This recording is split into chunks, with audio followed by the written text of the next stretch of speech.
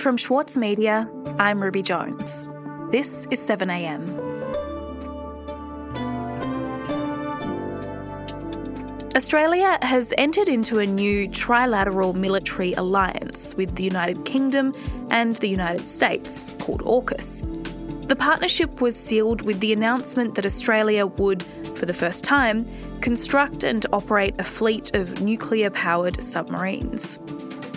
The new deal has been criticised by former Prime Minister Paul Keating and national security experts. It's also led to increasing tension between Australia and a number of other countries. Today, Emeritus Professor of Strategic Studies at the Australian National University and contributor to the Saturday paper, Hugh White, on why this new submarine deal puts Australia at risk and what we should be doing instead. It's Tuesday, September 21.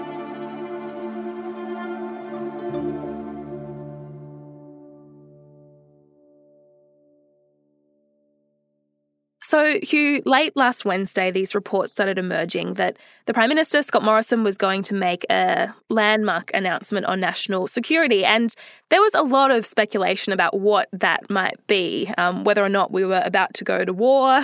What were you thinking as you waited to find out what the actual announcement was? Well, there's been a little bit of whisper around Canberra that there might be something going on the idea of moving to nuclear-powered submarines. So when I heard those stories, I did think, maybe they're going to make an announcement on submarines, but I'm going to say, what might have been. I didn't actually do anything about it. I just sat on that thought, and so I was in a way as surprised as anyone when I woke up Thursday morning and saw the stories that were starting to come out of the US about what was about to happen. Well, good morning from Australia. I'm very pleased to join two great friends of freedom and of Australia, Prime Minister Johnson and President Biden. Today, we join our nations in And so on Thursday, we saw this early morning press conference, Scott Morrison, alongside the British Prime Minister Boris Johnson, US President Joe Biden. Let's talk about that conference. How did it go? Look, it was a pretty strange affair. It's not often you see three heads of state or government lined up like that, and particularly with Morrison leading off, which was a bit strange. We have always seen the world through a similar lens. We have always believed in a world that favours freedom, that respects human dignity, the rule of law, the independence of sovereign states. And, really the three of them gave what you might say a classic boilerplate speeches about the sort of deep links of history, culture, tradition and language between our three great countries sort of stuff. And so, friends, AUKUS is born. A new enhanced trilateral security partnership between Australia, the United Kingdom and the United States. AUKUS. AUKUS. It sounds strange in all these acronyms, but it's a good one. AUKUS, our nations will update. It was also kind of strange. Poor old Joe Biden obviously forgot Scott Morrison's name, so referred to him as that fella from down under. That fella down under. Thank you very much, pal. Appreciate it, Mr. Prime Minister. Which somewhat detracted from the dignity of the occasion. But the punchline was the announcement. The first major initiative of AUKUS will be to deliver a nuclear-powered submarine fleet for Australia. The US and the UK were going to help Australia move to build a nuclear-powered submarine. That is a very big deal. It's a huge policy shift on the part of America and Britain to allow another country access to that kind of technology. And of course, it's a huge shift for Australia to go that way. I want to be exceedingly clear about this. We're not talking about nuclear-armed submarines. These are conventionally armed submarines that are powered by nuclear reactors. This technology is proven, it's safe. So can you tell me a bit about the background to this deal? Why are submarines such a big and, I suppose, contentious part of our defence policy? Yeah, look, the first point is that submarines are really important to a maritime country like Australia. We are an island, and submarines are really fundamental to maritime warfare, but they're really complex capabilities. They're very sophisticated machines. They're very expensive. They're easy to get wrong. They're hard to get right, as we found with the old Collins class that we've been wrestling with for the last few decades. Australia's ageing Collins-class submarines are to be given a multi-billion-dollar life extension. It's a sign of the ongoing problems with the nation's future submarine fleet.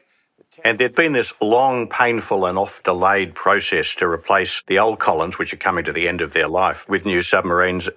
after a lot of stopping and starting, they'd opted for what turned out to be a very contentious deal with the French. It will be designed in partnership with DCNS, the French naval shipbuilding company. These submarines will be the most sophisticated naval vessels being built in the world.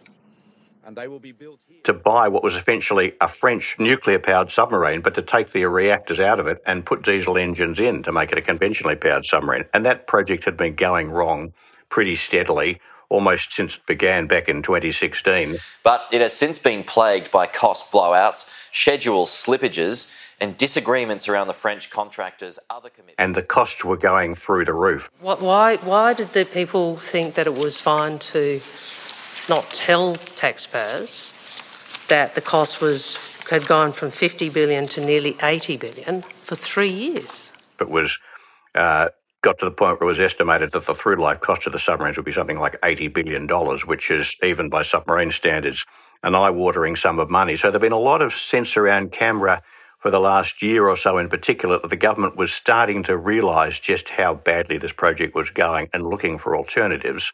But as we said, the idea of it moving to a nuclear-powered option was still not something that people had really taken very seriously. So that's why the Thursday announcement was such an interesting surprise. Okay, so now we have this new deal with the US and the UK, which will replace our current partnership with France, and this new deal involves building nuclear submarines. So what are the main differences between these new submarines compared to what we were building with the French? Well, most submarines in the world, including the submarines Australia's operated in the past and the ones we were planning to buy from the French, are powered by diesel engines that drive electric generators. Bigger disadvantage of that, of course, is that every so often you have to stick your masts up above the surface of the water to run the diesel engines, to get the air into the diesels and get the exhaust out.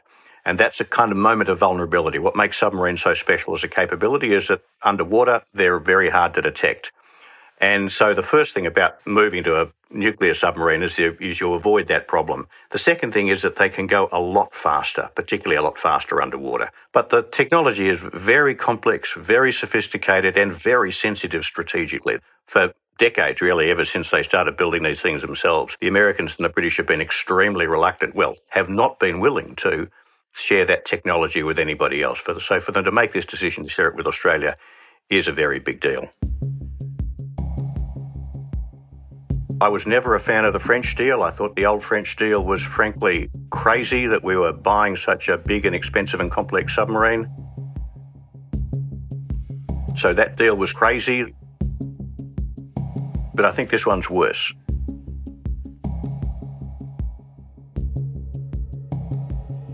We'll be back in a moment.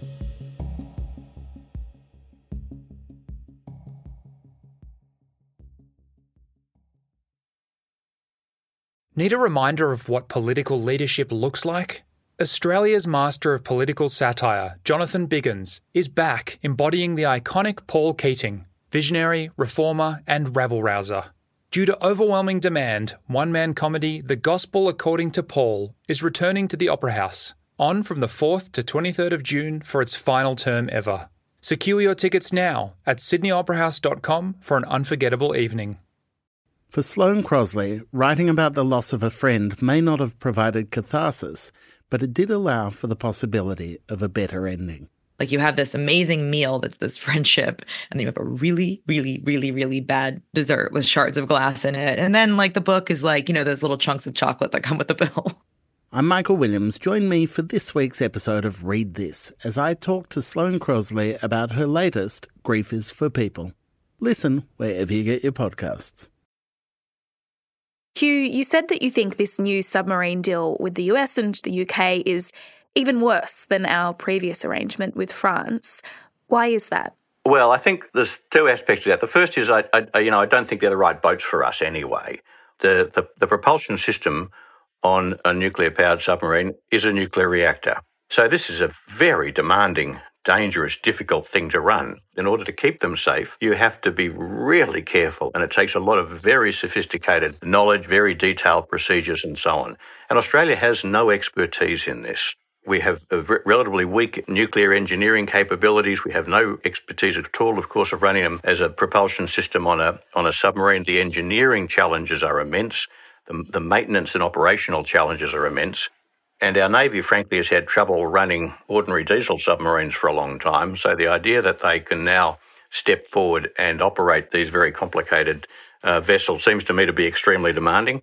And the idea that the Australian engineering industry can start building this sort of capability seems to me to be extremely demanding. So I think it makes the acquisition of a viable operational submarine capability, which I think is very important for our security, that much harder and makes it that much more delayed. One of the problems I see with this deal is that we're not going to get the boats in the water until well after 2040 in terms of them being actually operational. And the last one won't come into service until probably sometime in the 2050s. So it's an immensely long delay. So essentially what you're saying is because this is the first time that we've had nuclear-powered vehicles as part of our military arsenal, there are big questions about whether or not we can actually build them, and if we can, whether we have the expertise to be able to operate them. Look, I think there's a real question about that. And I think whatever happens, we will end up depending very heavily on Britain, and I think particularly on America, in order to operate them. And that does carry a strategic risk of its own, because although we might say, as the Prime Minister said on Thursday, that these are forever partnerships, the fact is nothing's forever. We can't be sure that 20 or 30 years from now, Britain or America are going to see things the same way we do. And it means that we are going to depend on them to be able to operate our submarine capability. And if their interests don't align with ours, that's an added vulnerability. Now, the government talks a lot about the need to have a sovereign submarine capability. But what we've actually done by taking this step, by going for such sophisticated and complex submarines that are going to require us to depend so much on them for their support, is we're lessening our sovereign control over our submarine capability. So, Hugh, what is underpinning all of this? Why is the US giving us this technology? What's in it for them? Look, this is all about China. America's strategy in that contest is to try and deter China from pushing America out by threatening to go to war if they push any further. And America's reasons for wanting us to have nuclear-powered submarines is they want us to be willing to send our submarines up to support their submarines if there's a war. Now, I think that's a bad approach to China, because I don't think the Chinese are going to be deterred. And if they're not deterred, I don't think the Americans can win that war whether Australia has the submarines there or not. The Americans are only doing us this huge favour of allowing us access to their nuclear propulsion technology because they want us to be there alongside with them. So, given all of that then, do you think that it is in Australia's interests at all to align ourselves this closely with the US in this particular way? Well, I'm a great fan of the United States, and I've been a great fan of the United States alliance for a very long time, but I think one's got to be very unsentimental about these things. And I think the United States alliance is less and less valuable to us as the challenge of maintaining its strong position in Asia grows, as China's power grows. And I think the risk for Australia is that we'll find ourselves, in fact, we already find ourselves in a situation where by clinging more and more closely to the United States, we're relying on the United States to solve our China problem for us. And if the United States fails to do that, either by withdrawing or by going to war with China, then we're going to be left in a very bad position. And there is an alternative. What's the alternative then, Hugh? Well, I've argued for a long time that there are two things we ought to be doing. The first is we should be building defence forces which are optimally designed for Australia to defend itself in a region in which the United States is no longer the dominant power. So instead of moving as we are at the moment, and particularly with this new subs deal, to depending more and more on America and shaping our armed forces more and more to support the United States rather than to operate independently, we should be going in the opposite direction and building forces that are more and more oriented around trying to defend Australia independently as best we can. And I think if we played our cards right, if we spent our money very wisely, for example, spent it on not on nuclear-powered submarines or crazy French submarines, but on a range of other options that are available to us, then I think we could start to build a genuinely self-reliant defence posture. And the other thing we should do is to start working not with the United States and Britain, but with the other countries in our region to work together to see how best we can manage the problem of China. And that involves, amongst other things, acknowledging that whether we like it or not, we are going to have to live with a powerful China. That's not something that's going to go away. and working out, again, with our neighbours who have more experience of dealing with China over the centuries than we do, how best to do that is much smarter, I think, than trying to return to clinging to Britain and America, which is kind of a bit of a return to the old Bob Menzies approach to foreign policy. Hugh, thank you so much for your time. That's my pleasure.